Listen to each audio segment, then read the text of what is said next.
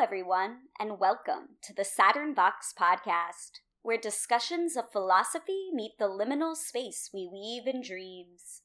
This is your favorite skeptic and lover of high strangeness, Michaela Ann. On this week's episode, we have guest Joshua Adam Sharp, better known as Algol from the New Orleans-based black metal project Mehenet. Joshua is the founding master of Alumbrados Oasis, OTO, and currently serves on the Electoral College of the OTO for the United States. He is a crowned Olorisha and a Macumbero, as well as being one of the 4 owners of Botanica Macumba, which happens to be the on-site location this interview took place. Joshua shares with us his own wisdoms on dual faith practice and the challenges one faces as a magic practitioner in the era of modernity. We chat skepticism, some common misconceptions about Aleister Crowley, and discuss an ontology theory based in high strangeness called the phenomenon. How can we prove anything exists? Does it matter? How important is the role of community in one's magic practice? In what ways does clinging to westernized ideas of religion stop us from approaching more insight into cognition and the state of our reality? Do aliens exist? All this and more in today's episode of Saturn Vox. On a final note, due to recording this episode on site at the Botanica, there is a little bit more background noise than usual. I do hope you will excuse some of that due to the engaging nature of the interview. The insights I received from this conversation were vast and great, and I expect it may have a similar effect on you. If you find this podcast interesting and want to show some support, consider checking out the Patreon at www.patreon.com/SaturnVox. I can also be found on Facebook, Instagram, and Twitter at SaturnVox.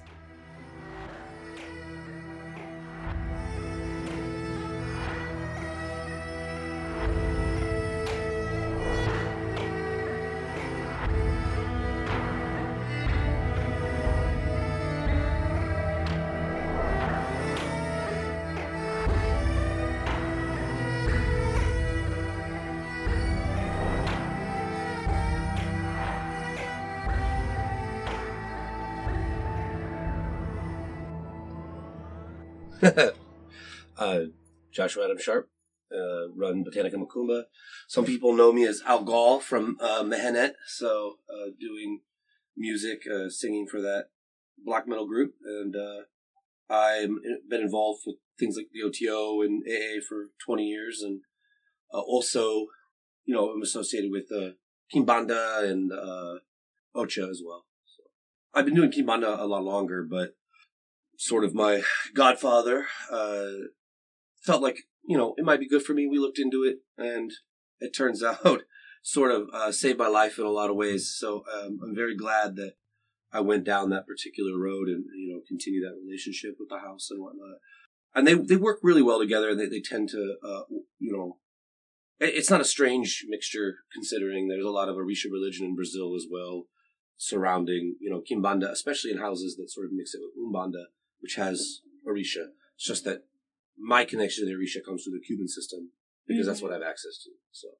Okay. And just for people who may not know, can you explain what an ATR is? I mean, these are that's like how do you say? It's a common conversation, like the term, I guess. Some people see them more as secret societies or clans. I mean, depending on who you talk to. We're talking about something like Ocha, or sometimes in the more public called Santeria. We're discussing West African stuff coming out of Benin and the city of Oyo and these places, and then being forced into Cuba under Spanish colonial rule. And then Santeria or Ocha develops, in Havana and Matanzas, these areas. And I kind of ran into that. Originally, my interest was in Kimbanda, but when I met my Tata Apokan, or Jesse Hathaway, what started with Kimbanda became really clear that perhaps I needed other agencies in my life to keep me from losing my mind. So, Okay, I love that. mostly for our conversation, one of the things we had discussed that would be fun to talk about would be like being involved in two different religions. And now it's like almost like you're involved in three, even though there are similarities and a lot of crossover between Right. Ocha and Kimbanda. So Ocha, Kimbanda, and the OTO religion, are they more like okay with pantheism in which you can pick and choose, or how is your cosmological worldview in the mix of all this? So I think you have this concept of like open religion versus, say, like dual faith. And, we kind of become accustomed to this idea that if you're involved in some, spiritual path or culture, that this is sort of a closed, that's it, that's what you do, that's who you are. And I think that's sort of a Western inheritance. I don't think that's as common when, outside of that, you have a lot of cultures interacting and exchanging, and this dynamism has taken place for a long time.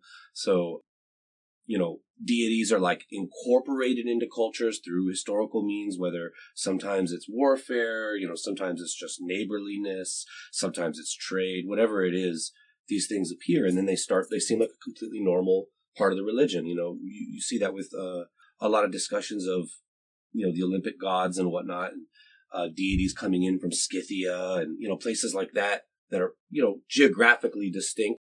So I think also that some of these things are bonded by history, within a cosmology, if you will.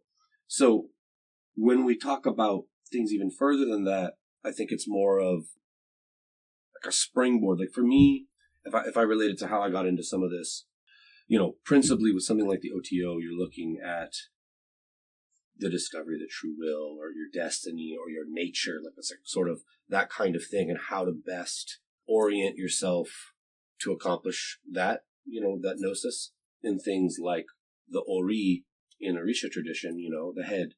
I wouldn't say they're equivalents, but I definitely think that there's a common enough language that some of those concepts cross over in the conversation, and they could be useful to one another. Or, personally, I tend to keep them distinct, like when I work, Sure. Right? However, in my own personal cosmology, I don't find a conflict. I do find places of tension, though, because within Orisha tradition, community is an enormous part of what we do. A communal concept of self, even to some degree.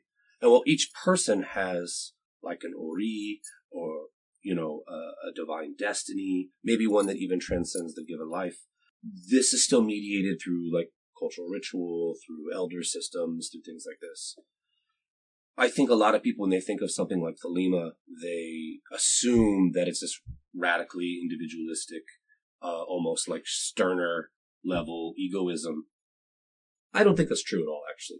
I think the mysteries of the OTO, while they are individualistic to some degree, a lot of what's going on in those initiatory groups is how self, other, how those kind of construct or balance between one another.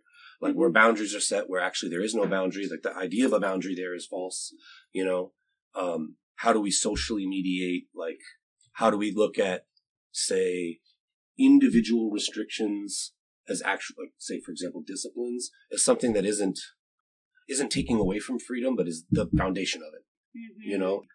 That discipline may come internally, or it may be something that is expected by a community that you accept, and you bring into yourself. And I think when we go to right behaviors with regards to that, or expectations, like those are ultimately set up for the health of the person and the community. There's not a war between those two things. They construct one another. In modern, like, political conversation, this has become like such a battlefield because everyone thinks it's some kind of, there's some kind of fundamental distinction between either you have free personal agency, this kind of libertarian agency, or you're a communist or something. Like there's just apparently no other option, I guess, right? And I really don't see it that way. I think personal agency is tied to the free agency of other individuals. I think these things have to be equilibrated. So when I look up the question of the cosmology, for me, while I wouldn't say I'm like inventing a whole scale new religion of, where these three things come together and it's a new religion. No.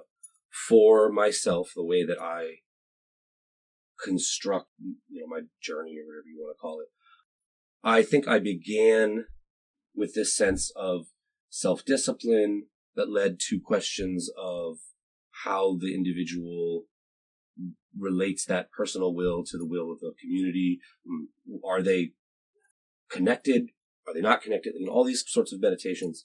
And then later on became interested in ways of gaining agency, which ultimately trained me that agency is more complicated than just individual agency. It's not just a personal will or a whim or a desire. And so it's very natural to me to step into a community-based system. There's not a conflict. So I think it's like Swami Vivekananda in Raja Yoga gives this image of a river as sort of like, if you can imagine the world as a river and the individual is like a whirlpool in the river. Like they're still made of the river, but you could, from an outside perspective, look at the motion of that whirlpool and describe it as a person, as a unit.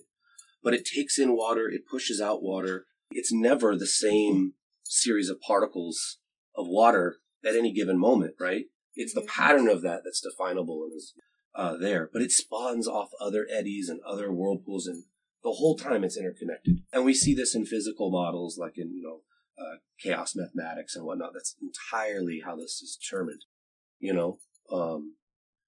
So when I look at something like where Othello might say, well, are you subverting your will to these spirits or whatever? And I would say that no, I am understanding that will as a part of a larger ecosystem. And so for me, it's a very natural fit. Like I am a part of an ecosystem. I'm not abstracted out of nature. And what is transcendent is still transcendent, whatever that might be. And we're still on the quest for those things. But I think each one of these traditions provides a unique tool to understanding the world, community, myself, and that having these distinct perspectives opens you up to a type of humility with the way that you look at the world, rather than going out into the world and making demands of it and telling it is a certain way before you've even discovered it. So I guess what I'm saying is I don't know the ultimate answer of reality, but, I can go and share and communicate with cultures and cross-pollinate and come up with new possibilities for investigation. And I think that kind of pluralism leads closer to the truth than approaching it with an absolute dogma, Oh, yeah, absolutely. I actually probably would have been concerned if you had like a hard set, you definitely believe it's this way answer. Sure. I mean, there are things that I think I would say, like, I like to say, I currently am working on this premise. Mm-hmm. So I might come with a model or an association where I'm like, from what I'm looking at here, I'm assuming these things for now. And, that model might fall in the future and I have to be open to being wrong. I mean, I don't want to have my head so open that my brain falls out, but like I simultaneously, I'm not saying I'm exactly approaching it with a scientific method, but like with the modeling system, just recognizing that with these ways of looking at things, these stories, this is how we might approach doing this. And let's see like kind of where that goes, Yeah, it's like an instrumentalist view. Like you accept that the tools get the job done, but you're not like placing meaning onto the essence of what a hammer is. Yeah, and I also don't want to deny what people who do come from, say, a singular cultural outlook believe. It's not for me to say, well, that's clearly not true because other things work. I'm not even making that argument. I'm simply saying that for me, I don't see the conflict necessarily, at least between certain things. There are definitely closed traditions and closed cultures that line of argumentation is unacceptable, right? So it's like, sorry, friend, if you don't think this way, then you're really not one of us. And I think that's fair. That's for them to say. Obviously, I'm not seeking that out. So, yeah. Well, it sounds like what you're saying is you started with kind of Crowley's premise of do what thou will, but you're approaching it very much from the love under will. When you were talking about people sometimes misinterpreting Thelema, my thought immediately was to the adjustment card, and how the adjustment card in Crowley's tarot is about meeting balance between your will and the will of the other, and exacting right boundaries between you and others. And there's an idea embedded in that card, because she is the consort of the Fool, who is like the closest to Keter, that if we are truly in line with our true will, if we're truly receiving the gnosis directly down from Keter, then we wouldn't want to do anything that would intentionally impose or like stop somebody from being able to act out their true will. So that kind of removes the, well, I want $1,000, so I'm going to screw this guy over kind of mentality. Yeah. And it does make way for like a universal community. But then it sounds like you're saying your drive for community was deeper than that, and so following your true will brought you into a community type tradition that still had your wanting us to focus on being most aligned with our own personal gnosis and the way that we're meant to behave as was given to us by the all-being or whatever. And you also wanted the discipline, which I know that Kimbanda and Lakumi have. And so this was just your way of branching community and religion to a deeper degree. I think that's that's definitely one avenue that I took, with one reason why I would look at it that way. I also think that there's just some stuff like in Western practices that are sort of, there's some holes in the practice that these other outlooks have spent a lot of time on. And a wisdom that's living tradition that's passed from person to person to person that's still going. And something that frustrates me about a lot of Western stuff is the constant reinventing the wheel and then creating like fake histories to justify that wheel being reinvented again. I'm not saying there's not a validity to the model. I'm just saying that like it can get taxing, I guess. I mean, that being said, you look at people who were, like I think it was Jake Stratton-Kent or somebody who was talking about how there are no experts in the occult in the West right now. Like everything is being sort of investigated because just so much was not on the table for study for a long period of time. Yes. Like if you look at like the grimoire tradition as an example, in the last 30 years, there's been like an enormous amount of new scholarship and, filling in things that previously it seemed like individuals were filling in the unknown with what they already knew. And so there's just a huge gap there. And it's interesting to see everything that's coming out and being able to kind of put that into practice and reconsider.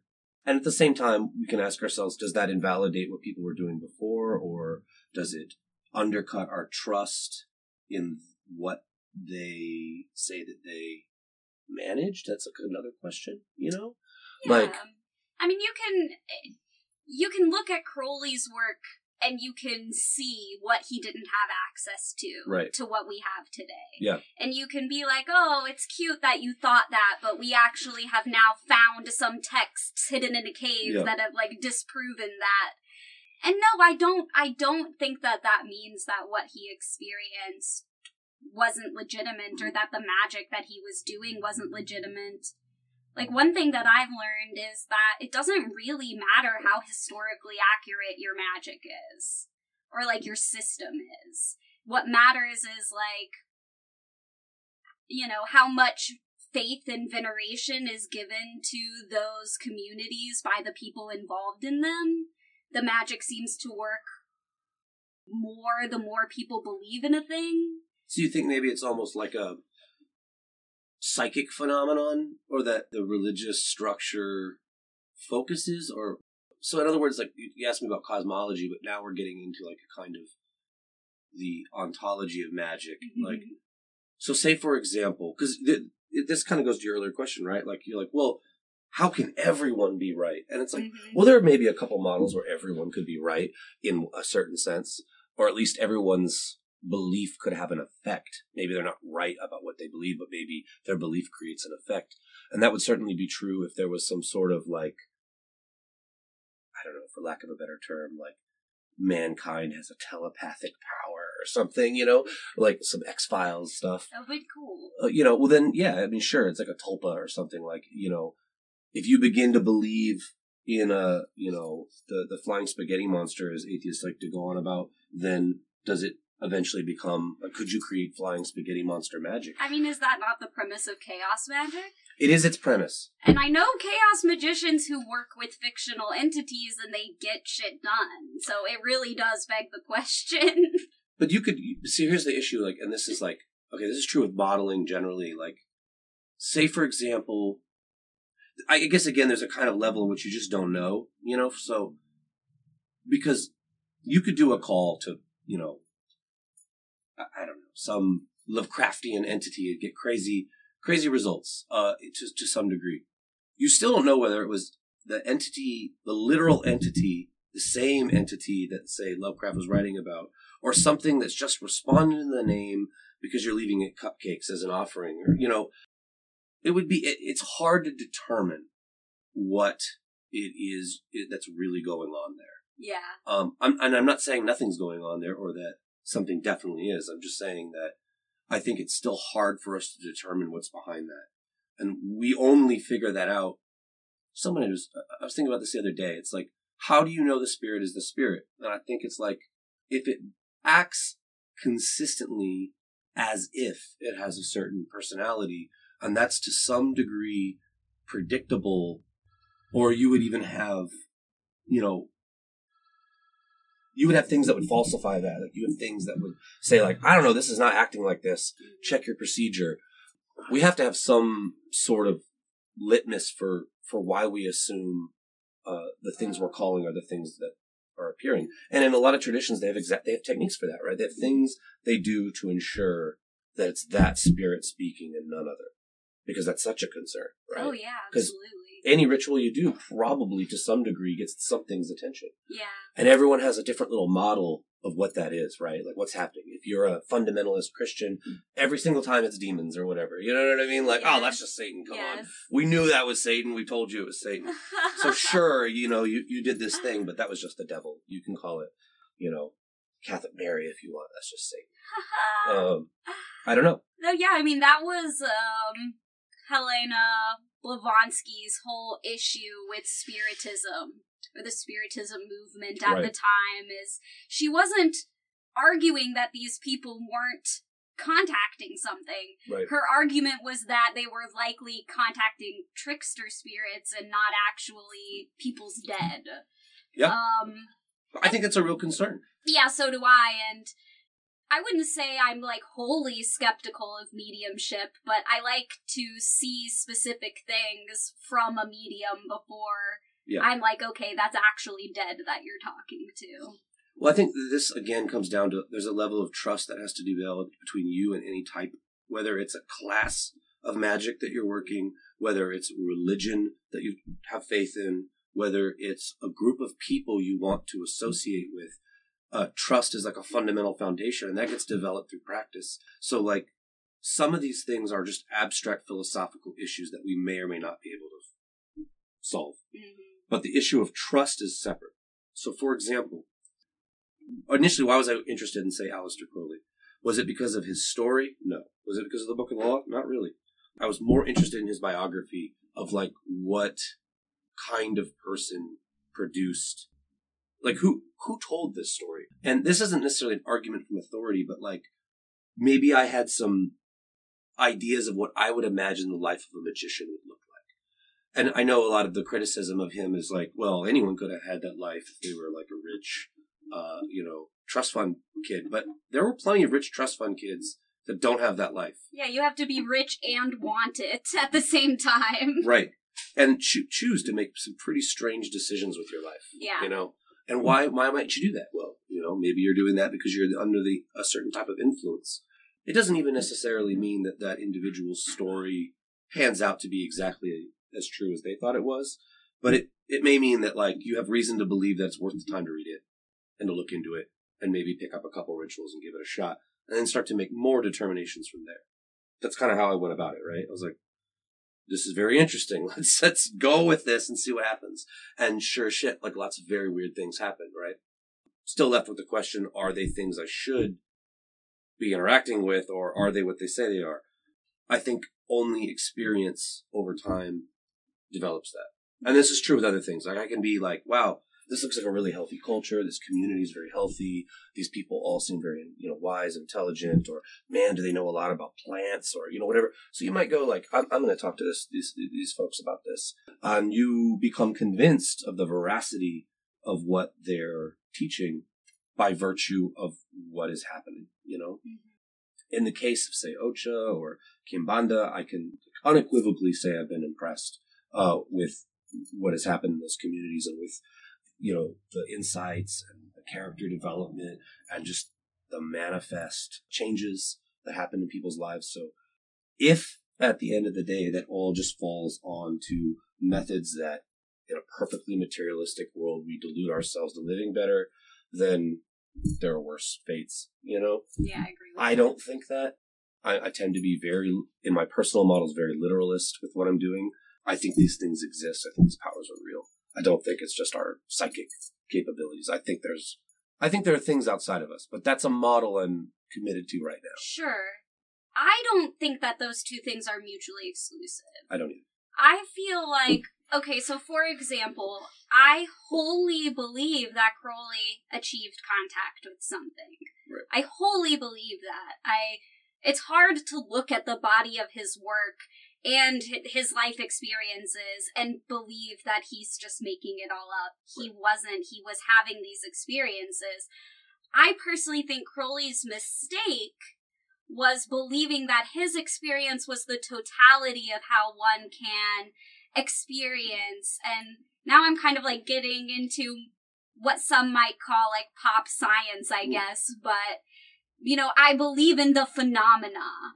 And I believe that the phenomena, even though I got this idea from the Mothman prophecy, Awesome. It's a pretty okay book, but it interacts with us as we, however we have the myths to construct in our own language body, because the myths we tell ourselves and the metaphors we use really structure the way that we utilize language and what we interpret our reality to be. And so whatever your mythos narrative that you believe in most in your head is how the phenomena is going to present itself.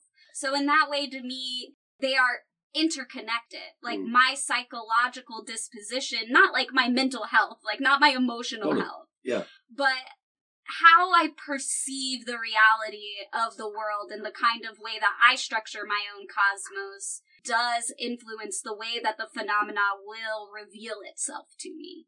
So I think that's I'm down with that conversation for sure. I know it's probably at this point taboo in most of these occult circles because, and this is something that I've suffered from most of my occult career, wanting nothing to do with conversations of the phenomena because it gets tied into UFO cult stuff and all that. However, I think anyone who's been paying attention to developments, especially in the last 5 years, it's becoming increasingly hard to not say that very serious people who have a lot of power in the world really believe that's going on, that these things are possible, and that they are scientifically demonstrable. Not just with some of this stranger stuff, like, the possibility, otherworldly beings or whatever, but with just human potentiality, like the human potential movement, things like that. I mean, this is something like, I guess I'll say, like, I'm actually pretty active on Twitter, but I'm almost like, shy about talking about publicly too much. But I know a lot and have been communicating with people who are kind of involved in that stuff. Like I met a remote viewer one time while working at X in in the French Quarter. We both worked there. Yeah. Yeah. But but I did meet a lot of interesting characters there for sure. Because we're right in the heart French Quarter, people come and going. This gentleman comes in for a remote viewing conference, and we talk. And I think I was like, at that time, I really wanted them to get in books that I would enjoy more because I wasn't into the selection, but I made sure that they got stuff like Stephen Skinner and Kent and others, Peterson and whatnot, and the Grimoire stuff. At least that I had knowledge on that I was really excited had just been coming out. available in editions and whatnot. And this gentleman came in and we started talking about that. And at the time, I got to say, I was very skeptical of remote viewing, but I was open, ironically, to work like Libre E and Libre O, which is essentially the same thing. I mean, it's close enough to some of that technology that I shouldn't have been so skeptical. It was in a language that I just couldn't take seriously at the time. Sure. Now, it's ironic because it's just like this year, you have the CIA tweeting that they defended, Project Stargate and Girl Flame and all of those, saying that we demonstrated above chance hits. And now you have members of, this just was today, I can't remember. I was just looking at this on Twitter and it was like going on about how there were 4 remote viewers that they considered to have 95% accuracy or better, and one of them with near perfect accuracy. It's just that they couldn't militarize it. Like, in other words, you couldn't take 100 people and easily turn them into weaponizable spies. Good. But that it demonstrated a capability that says something about the reality we're living in. So, looking at that, when you have people who are involved in defense agencies and, whatnot, you have to take it a little, there's millions of dollars being poured into this. And it's not like The Men Who Stare at Goats stupid movie that didn't really take the subject seriously. When you look at people who have taken the subject seriously, it does open up questions of, what it is we're really doing here. And, that's a rabbit hole you have to be careful going down because it's full of disinformation. Yeah. It's full of intentional information warfare. Who knows what we're doing with it, right? Like maybe we're just trying to freak the Soviets out. But you talked about the phenomenon, and increasingly the occult and those circles are intermingling. I kind of wish they'd reach out to folks like us and just give us a go on some of these experiments. So that's my pitch. If you're out there to Lou Elizondo and others, they should get some sorcerers on Skinwalker Ranch to see what we can do. That would be so exciting. No, yeah, it's funny. I've been a little bit in both circles on and off, and I kind of continuously do have the same sort of experience that you were talking about where I'll get super into it, but then I'll be like, but your language is very weirdly right-wing. Mm-hmm. But I wonder if that's a part of the misinformation push is, they always want whoever is people in power always want whoever has Gnosis to not be connected to other people with Gnosis so that they can't combine the Gnosis together to create, alchemically combine something new and greater. Yeah. The more that they can make both sides of those spectrums feel like they can't trust the other, right? Then, then the people with power are the only ones who have put the two together and therefore have more power. Sure.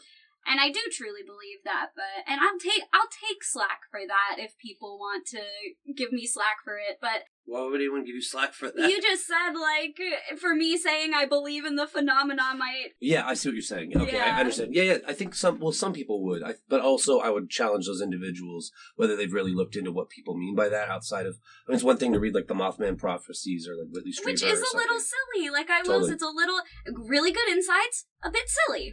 It's only silly because there's an assumption that there are certain types of experiences that are taboo, and there are others because they're tied into religious experiences that have gravity, right? Mm-hmm. It's almost aesthetic. It's an aesthetic choice. Because I don't have any more, proof for the Mothman than somebody, I think, has for Moses dividing the Red Sea. These are on faith. To a certain degree of somebody else's story, and the fact that I think partially when you look at, say, people's acceptance of the Bible or the Old Testament or whatever, cultural impact. Because it is such a cultural impact, you go, well, something had to have happened. If the Mothman began to have that kind of cultural impact, it would gain traction and leave taboo. It's a popularity contest to a certain degree. Because neither of these things are necessarily scientific arguments. Sure. Right? Yeah. And as modernists, you sort of have this problem of, and I think this is a huge part of what Crowley wanted to do, is he did not want the overwhelming weight of faith to overrun spirituality. He felt that, really we could apply a scientific method to human, spiritual experiences to catalog and to remove some of the superstition, or even just to deal with confirmation bias and these sorts of things. Sure. And that's his argument. Whether he applied that to himself or not is a different question.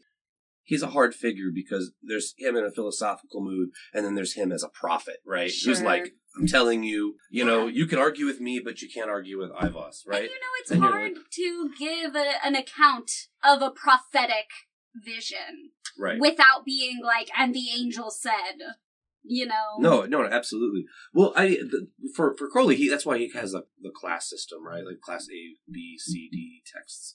So when he's talking about like class A texts, he's like, these represent a wisdom beyond human. So none of us get to argue with it. We cannot accept it, can't argue with it. Whatever, you can take that as you want. Mm-hmm. Where he goes in with like class B texts and things, these are like, texts that are intellectual in nature, that are for arguing about, right? Like these are philosophical texts or whatever. You have official rituals. So I think he tried to create like here's me in my prophetic mode. This is an essay, so on and so forth. And that's a step in a direction that I think is positive when it comes to personal production of your material. Oh, yeah. I wish more magicians would say, hey, I did an evocation the other night of, Belial or whatever. I suspect it was actually Belial. And here's my vision, and this is what Belial said. You can tell me it wasn't Belial, but you can't say that's not what the thing that I thought Belial was said. Here it is. Judge it for that. Separate from what do I personally think how many angels dance on a pinhead? And then now it comes down to, well, I've read, Iamblichus, and I've read, and you start making these like deductions, and, at that point, you should have an open enough mind that you're ready to be challenged on that kind of conversation, because clearly it's a construction. And so I think what we get from Crowley is sort of a positive motion in that direction. Somebody who's a fundamentalist with Crowley's thinking might not be capable of doing that. Even if he argued for it, I think that we still have a danger in that world of fundamentalism. And, we just have to keep challenging it from a rational perspective. I mean, I have a whole bunch of stuff I could say about, the reception of the law for Crowley that, any philosopher would have to, it leaves a lot to question and to argue about. I mean, you could say, I believe he talked to Ivos, but Ivos could be a sylph. I mean, it was what he was conjuring at the time. Yeah. Using the Bornless ritual, you're like, well, now we know more about where those rituals come from, what were their function, how might that have affected? Is it, he wasn't in a standard magical temple, we're sitting here in a great pyramid. Yeah. What is that, how would that affect the magic? If it did, was it the fucking ghost of a dead pharaoh, What was the methodology? It seemed an awful lot like the Spiritism that him and Blavatsky were not so friendly with, right? I mean, you had Rose receiving like a typical person at a seance, and this magician saying the prayers like the person who might say the prayers at a spiritismo, a session. So I can't fault people for being critical, of those things. And yet, in certain circles, that doesn't have the taboo that what you're talking about here, let's say the phenomenon, huge taboo. I'm glad to see some of those walls falling down and then just analyzing these things on their own merits rather than the social implications of what the words sound like. Sure, yeah. I mean, for me, the reason why I tend to default to that is because from a philosophical perspective, I know that I cannot prove any religion to be correct as an end-all be-all system.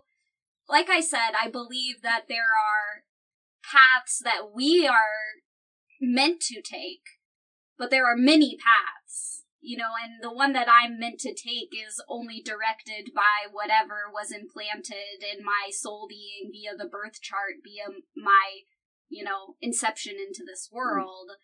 And that makes it very hard for me to, initiate into anything. I don't want to initiate into the OTO, even though I love a lot of Crowley's teachings. Not because I don't like Crowley as a person. That has nothing to do with his teachings. The reason why I don't want to is because I don't work with the Egyptian pantheon. I don't believe in his Hor, Ha, whatever. And it's not that I disbelieve in it. I just am I don't know what you are actually. I can't actually ontologically categorize you. And then that is why, for me, it feels safer to talk about the phenomena, because the phenomena is more agnostic in term, where it's saying I still accept all of these spirits and all of these entities as existing, but maybe they exist on a universal level in a different way than how my puny human brain perceives them. Well, I would respond to that just with the idea that the name of the, say, like Huar-Pakrat or whatever in Crowley's system, while it might follow a sort of Egyptian reference, we don't know that it is that thing. And I'm not sure that Crowley himself thinks that literally about it. For example, you have like Nuit, which is like the French word for night. You know, it's not an Egyptian deity name, Nu or Nut maybe. And I think that if, let's say, just for the sake of conversation, we credit that with a reality. The choice of naming oneself Nuit rather than the traditional Nut may very well be just to reference the fact that something new is happening, a new perspective that does not need to be looked at as a 4,000-year-old entity as it was 4,000 years ago. But we have now moved towards a conception where we're going to talk about some new things. And I think for Crowley, while there's a reference to the past, and there may even be a continuity with it, the story has moved forward. That's a really important part of what he's trying to get people into. So I wouldn't assume that you're necessarily some sort of Kemetic magician, you know, ipso facto, because you're involved in Thelema. Like, I don't think you necessarily have to be a Kemetic magician. And, you know, to some of our earlier points to bring it back, what type of spiritual systems and magic you do find yourself involved in is unique to the will of the individual. And they may follow something like the OTO or the AA, or maybe just independent, you know. Those aren't the only two options, right? There's, you know, the Typhonian order. God, it goes on, right? Just yourself in your own experiments. You may choose to, you know, do some of the rituals that Crowley had. You might not, but you may do what I've done and go into a completely different direction because I feel that it's what's best for me. And so I guess that's what I would respond to that component of the literalism with regards to the Egyptian deities. But with initiation too, I think, you know, initiation's a beginning. It's like an option. It's like a door. Like, you have to still do everything that makes initiation powerful. You know, I think it sets you up with, in some cases, certain medicines or rebalances, or it gives you a certain type of energy to move in a direction. But it's ultimately, for me, I look at initiation as a choice and a task and a challenge, you know, to step forward in your development. Often, it's again, you can't separate it from the communal component of it. So I think there's a sense that you're also saying you have something to learn from other people in a formal setting. And so I would argue for initiation as a net positive, even for people that are more comfortable with arguments like the phenomenon. I don't just mean initiation in something like OTO. I mean, whether I'm talking about Ocha or Kimbanda, like, these are initiations into unique ways of equilibrating human beings and human society. And they have, you know, depending on what you think about the cultures and the people involved, unique wisdom that only they can give you in those ways that has been going on for a time. I also think there's a benefit to not reinventing the wheel for yourself with every succeeding incarnation, for lack of a better term. Like, there's just so much information in something like Ocha that you could not come up with on your own, because it literally took generation after generation of experiment and of interactions. It's the legacy of 1,000 deaths, you know, and so really millions. And so I think there's an advantage there. You are not, I think, stripped of the independence of your thought process towards the ultimate reality. Involvement in those things does not rob you of stepping out at a given moment and going, but is this all the phenomena? I don't know. Like, I don't think any of my initiations have ever taken that from me. And I wouldn't be involved in them if they did. So. Okay, so my understanding now is that I might be stuck in a mindset that was probably given to me through my Catholic upbringing. And that if I don't know you and see you and accept you as the one true God, like, I shouldn't be involved. But that's a misinterpretation of what's going on. I'm rejecting that. Yeah. And I would say, like, for, I'm not saying there are not challenges to dual faith. There are. There are places where you're like, these two peoples do not agree on the wisdom of this type of behavior. And in the end of the day, you're responsible for how you solve that. That does happen. But what I am saying is at the same time, in all three of the groups that I'm discussing right now, none of them thus far have told me that I am somehow living in bad faith by doing this. And I think I've gotten an enormous amount of support. Now, that being said, I don't wear my Sunday best to the butcher's house, and, I don't show up to church in my, I was about to say I don't show up to church in my butcher's outfit, but that wouldn't be true in some cases.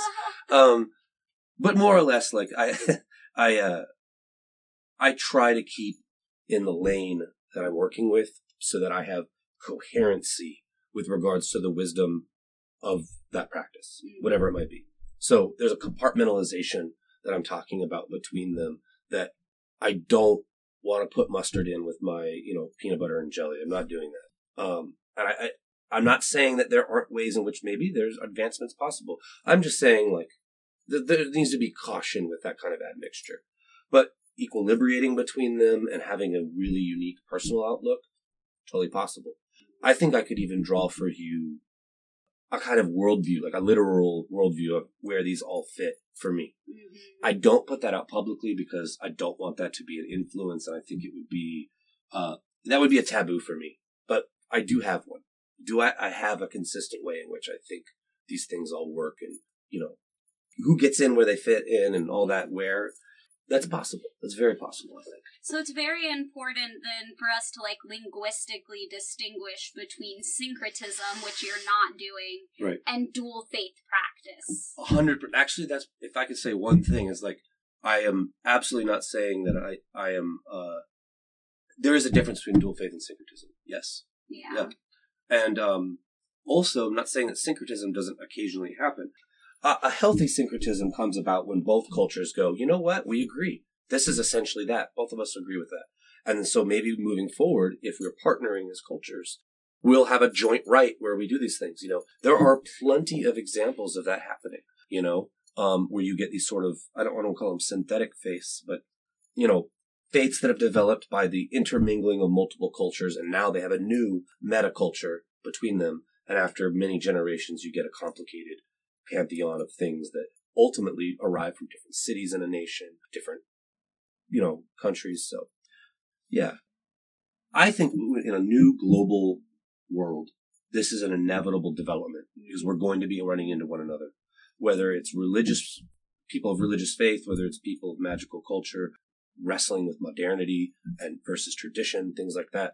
These are questions that are absolutely on the table. We don't have a choice not to come up with some sense of.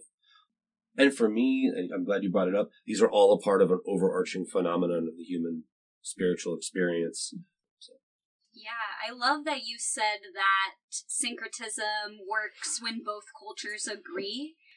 I'm reading a book right now.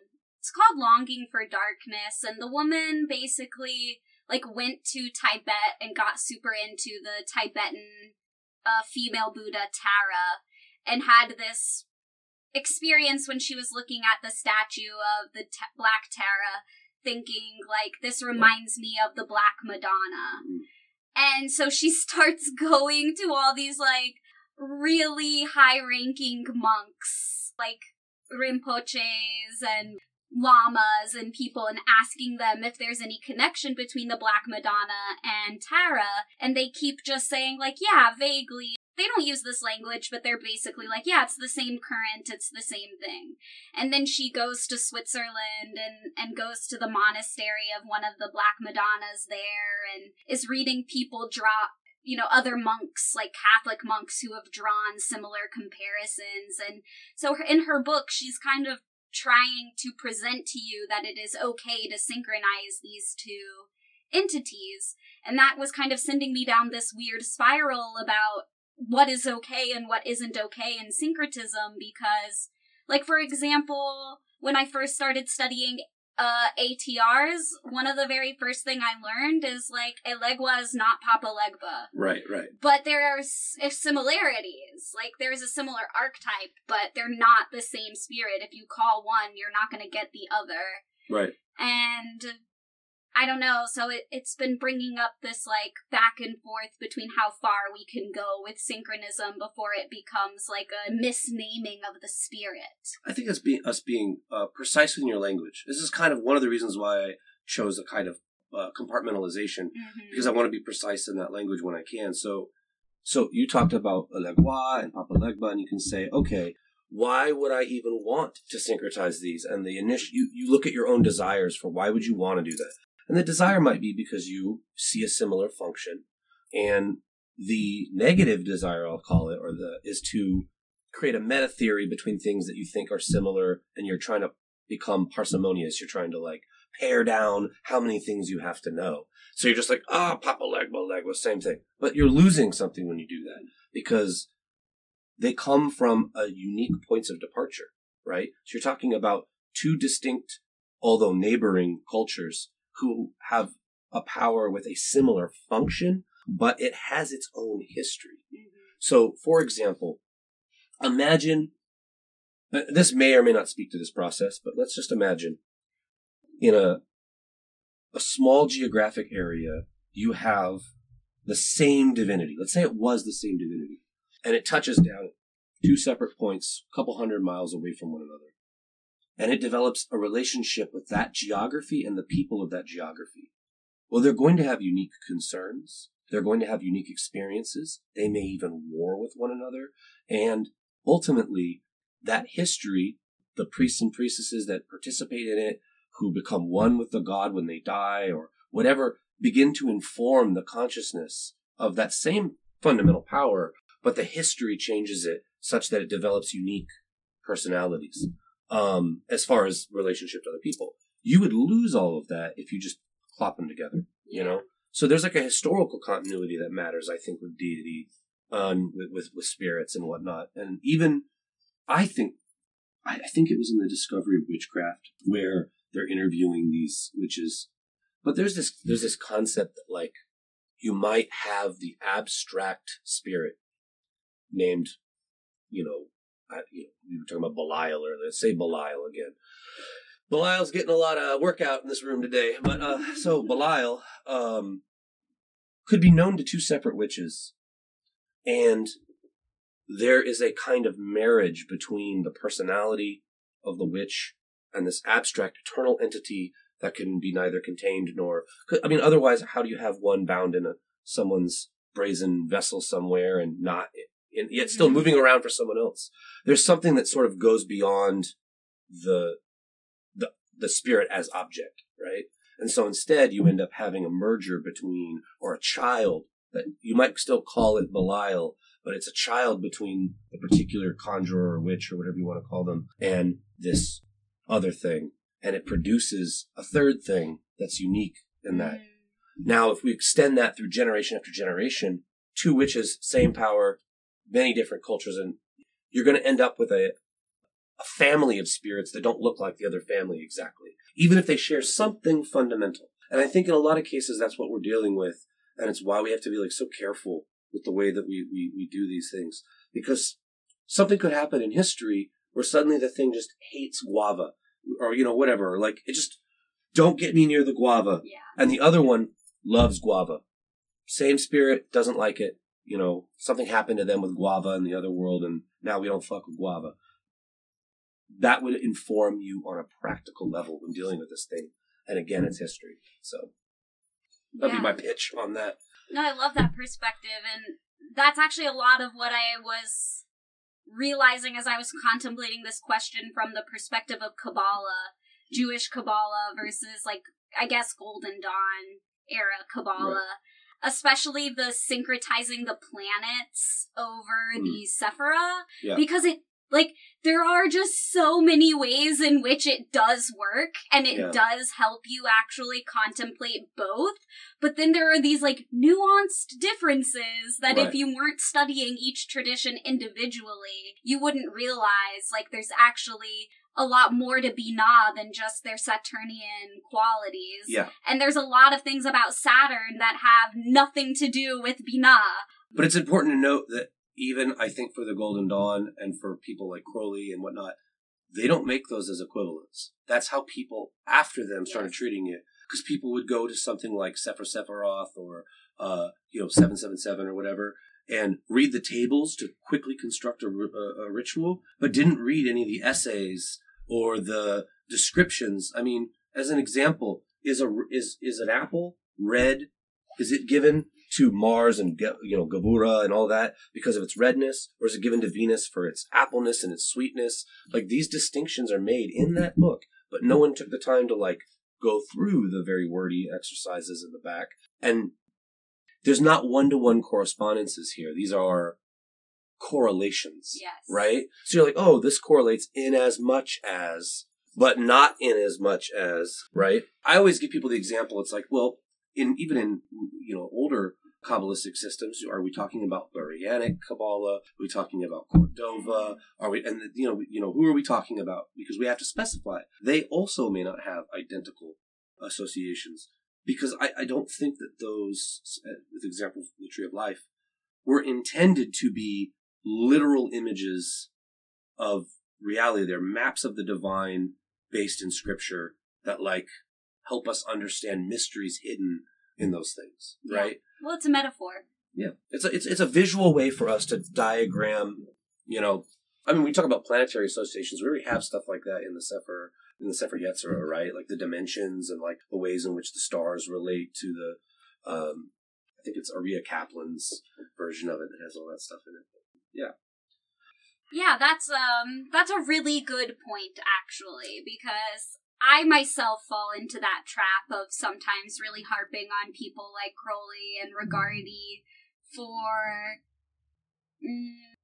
lessening the substance of Kabbalah. But I think you're right that it wasn't really them, it was other people misinterpreting things and using only their text as their source for both Kabbalah and astrology. Right.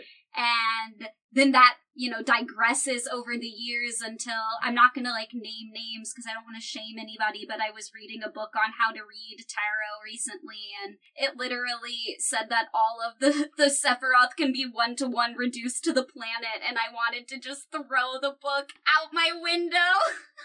Yeah, I wouldn't be a fan of that.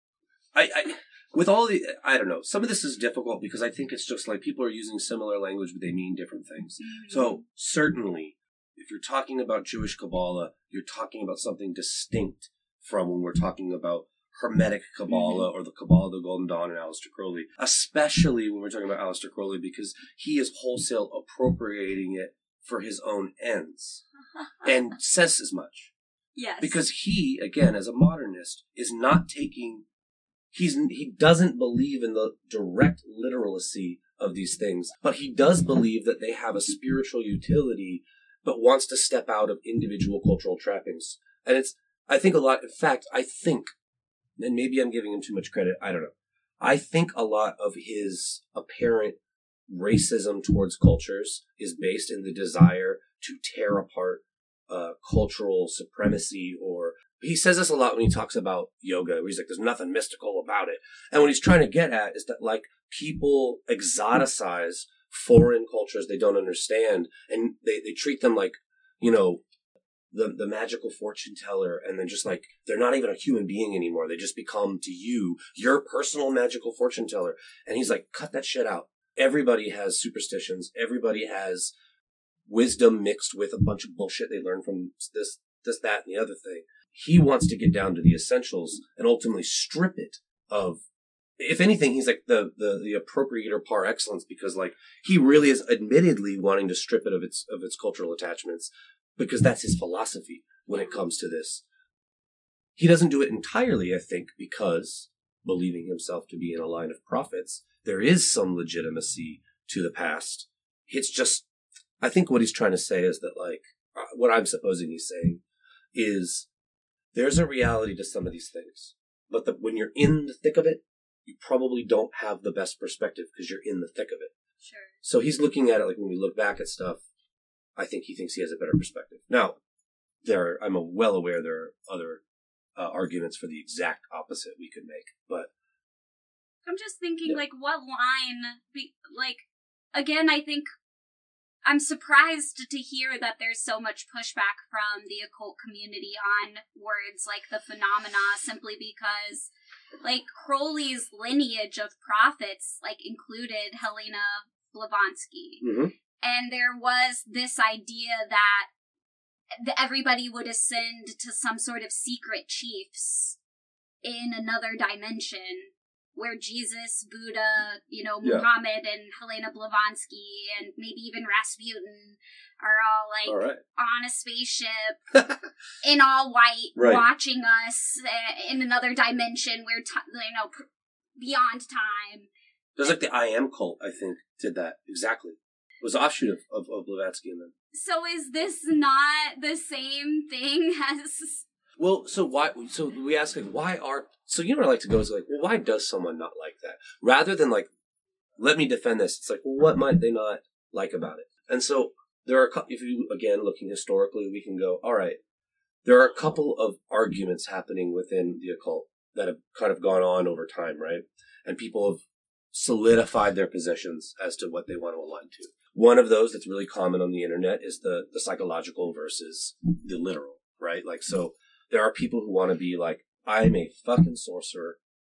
I work with spirits. They're real. Don't tell me they're not real. Stop talking about fucking Carl Jung. Like, it's not an archetype. It's a spirit. It's a deity. It's an entity. And there are people who are like, no, like, these are cultural phenomenon that we are mediating through our own minds, the history of the human development. And, this becomes a very tense place of battle, right? So when we start talking about things like the phenomenon, it might smell like one breed or another to people, and that immediately elicits a reaction. That's one place of battle. The other is a more philosophical battle between this kind, or another philosophical battle rather, between like the desire to make a meta theory versus just maintaining the uncomfortableness of a pluralism.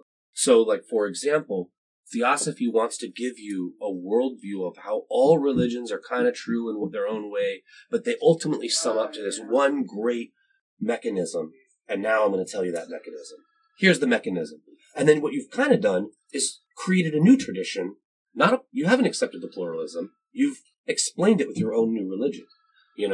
Crowley's, I think, guilty of that. And ultimately it comes down to, like, do you accept meta theories? Are you searching for meta theories, or are you comfortable just saying so and so says this? If you're in this tradition, they believe this over here. Sometimes they talk. Those are just like a couple of battles that I think when we talk about the phenomenon that are involved in that. All religions are the manifestation of some transcendental property of the universe we have yet to discover. You're offering a meta theory for all religion, and you're thereby almost implicitly rejecting some other models. Yeah. So people are getting hung up about, why are you rejecting my model? Jesus came for your sins. What the fuck are you talking about? Of course he came to save you. Jeez. So there, I mean, I guess, well, I just, making jokes about Jesus here, like, there are just as many sorceress perspectives that would take exception to that, right? Like, yeah. No, yeah, that's a good point. I always forget that people just don't like to be wrong.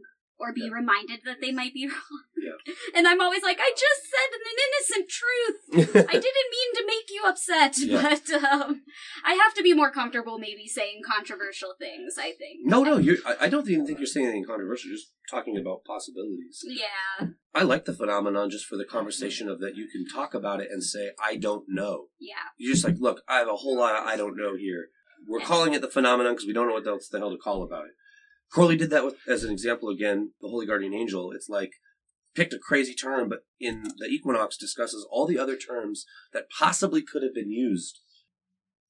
And there are a lot of them, like the higher self, the genius, you go on and on and on. The daemon. And then ultimately it's like, I'm going to take the one that's the most superstitious so that no one literalizes what I'm saying.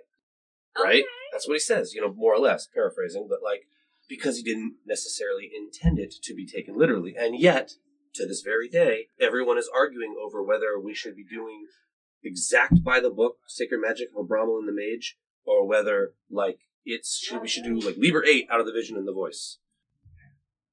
I read that Scarlet imprint book on the Holy Guardian Angel, and that was a really funny insight into this exact what you're talking about, because it was an anthology of different essays by different people who believe that they have achieved the, K and C. Yeah. And that's knowledge and conversation for people who aren't aware, but yeah, and so one guy was like, if you're not doing it by the Abramelin, you're just lazy and don't have discipline and you're not really talking to the HGA. And this other guy was like, literally, I just would like smoke some weed and like sit down and go into my astral temple, and I only had to say the Bornless rite like 7 times and it worked. And these drastically different opinions on it.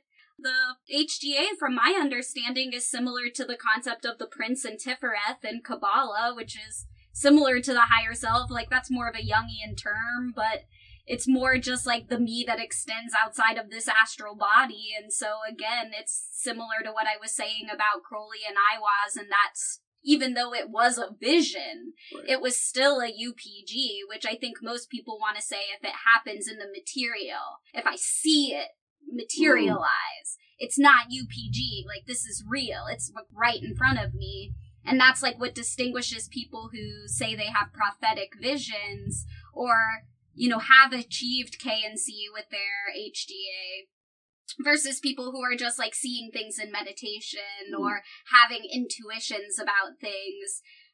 It's like, oh, that's just your UPG versus, I mean, I wouldn't denigrate UPG. I think it's perfectly legitimate. I would just say it's like if you're sitting there and like 16 people, it's like the Fatima thing. If suddenly a group of 1,000 some odd people see like your bright angel shining over a hill, even if you're the only one doing the evocation, we're going to go ahead and skip the calling that UPG. But if it's just you, no matter how intense it is, it's still just you. At least I'm not saying there's not a categorical difference between something appearing in a room and like you just kind of meditating and imagining it, but they're not categorically distinct, right? Mm-hmm. They're still happening in your mind. And in as much as there's an objectivity to it, comes through other methods. This is why this entire subject must be, or is, so laughable to materialists or sort of atheists who approach this, because we're just sitting here arguing about what's the best story to tell about our imaginary friends. And I get why someone would just be like, oh my God, right? But until you have your Fatima experience, or until like something like that happens to you, you wouldn't know to take it very seriously just on the weight of these kinds of conversations. Well, to bring it back to something you said earlier, where you said, your initiation into Osha saved your life. Yeah. And I think it's like that similar, again, not that I am a Jungian, but Jung says it takes spirit to cure spirit. And I feel that. And it's not just about alcohol. It's about like, I do need to believe in something and work with something and have a what I would call like a holy relationship with something. And just because I have too many air signs in my birth chart and I want to overanalyze everything to the point that I can't decide what's real and what's not, that shouldn't stop me from experiencing the mystical or the spiritual. And to say that I need to know with certainty what it is before I can say, I want to shine light with you. Yeah. Then I'm doing myself a disservice and I'm not allowing myself to have any real healing. Agreed. I absolutely agree. I think you have to strike out for those things anyway. And to some degree, you're not going to know. You're going to go in with a level of uncertainty and you're going to deal with the consequences. And there may be consequences the more experimental you are. It doesn't, you've got to start somewhere. And I think if we go back to a sort of scientific outlook again, just for the ability to just to start somewhere, I guess.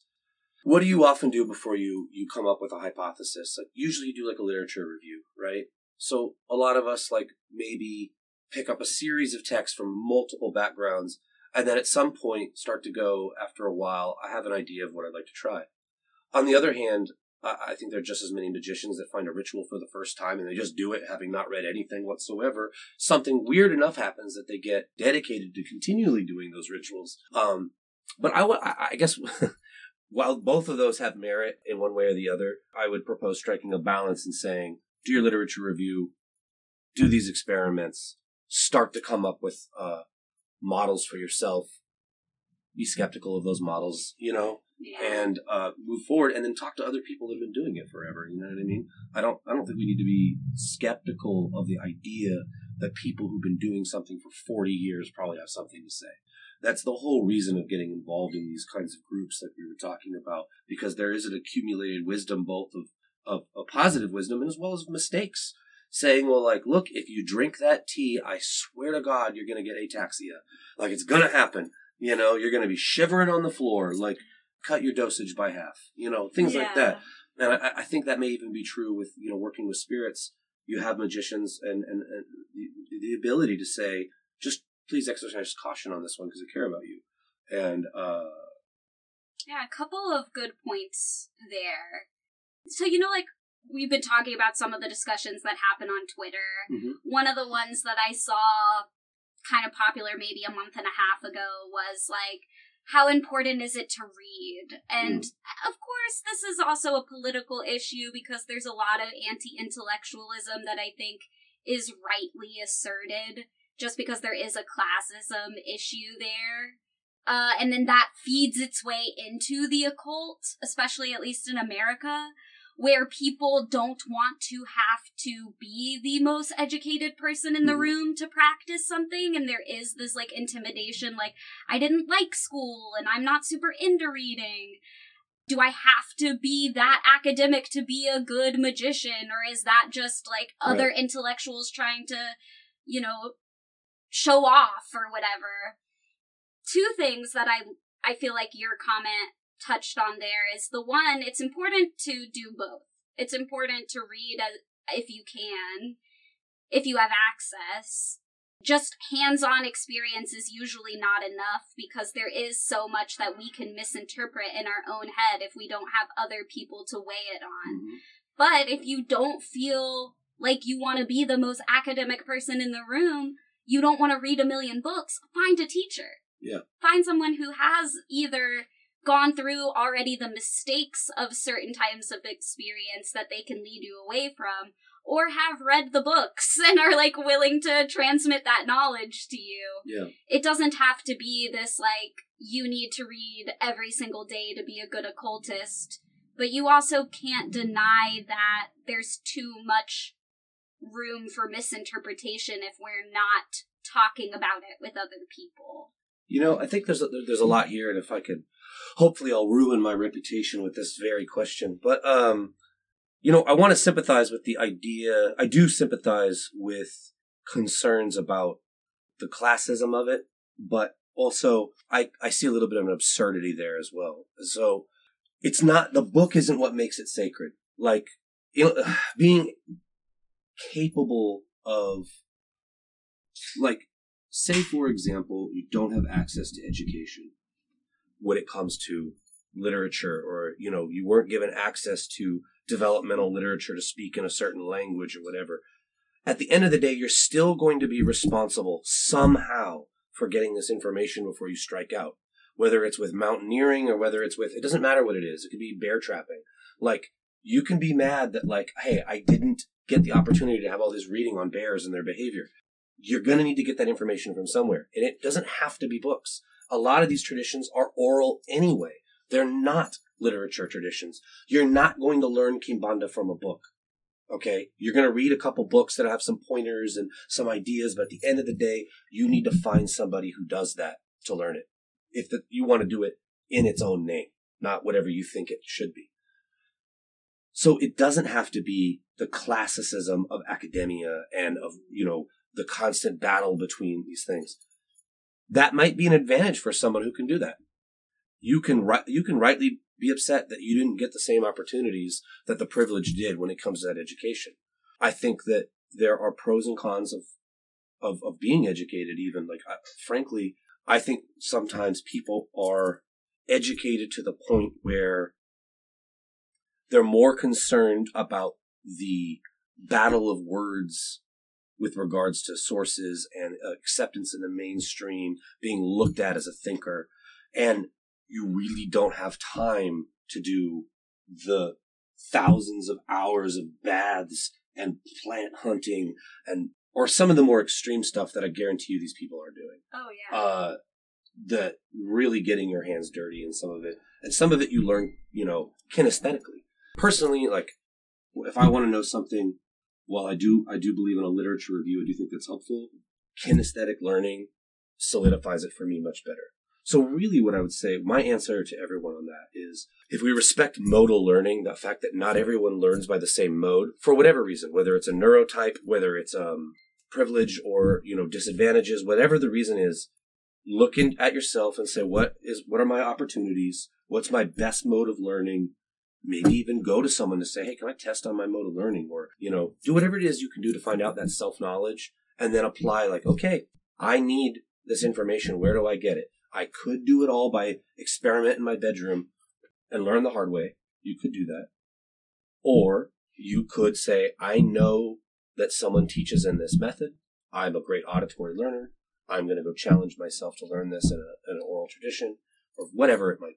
So I think if we just respect the different ways in which we learn, everyone can find their own excellence somewhere. So I love that answer. Yeah, that is not controversial. You won points from me for that.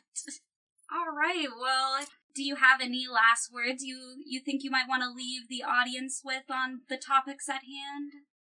For me, no. I guess I just maintain curiosity. I'm curious about the way that people are approaching their practices and the experiences they had, and I'm really looking forward to see what everyone has to say about this material and their perspectives. I'm not trying to assert that I'm no expert in anything as far as I'm concerned, but I'm very interested in how people are striking out in other communities and places I don't have access to. So I hope we get to hear a little bit about that. Yeah, definitely. So just so everyone knows, there is on the Anchor site where the podcast is hosted on, you can send me comments and questions in the form of audio. I'm probably not going to make a episode with them, but feel free to send your question, comments, or concerns. I can share them with Josh, or just, if you don't want me to, that's fine too, whatever. Just let me know, and yeah, this was great. Thanks again. My pleasure. Thank you for having me.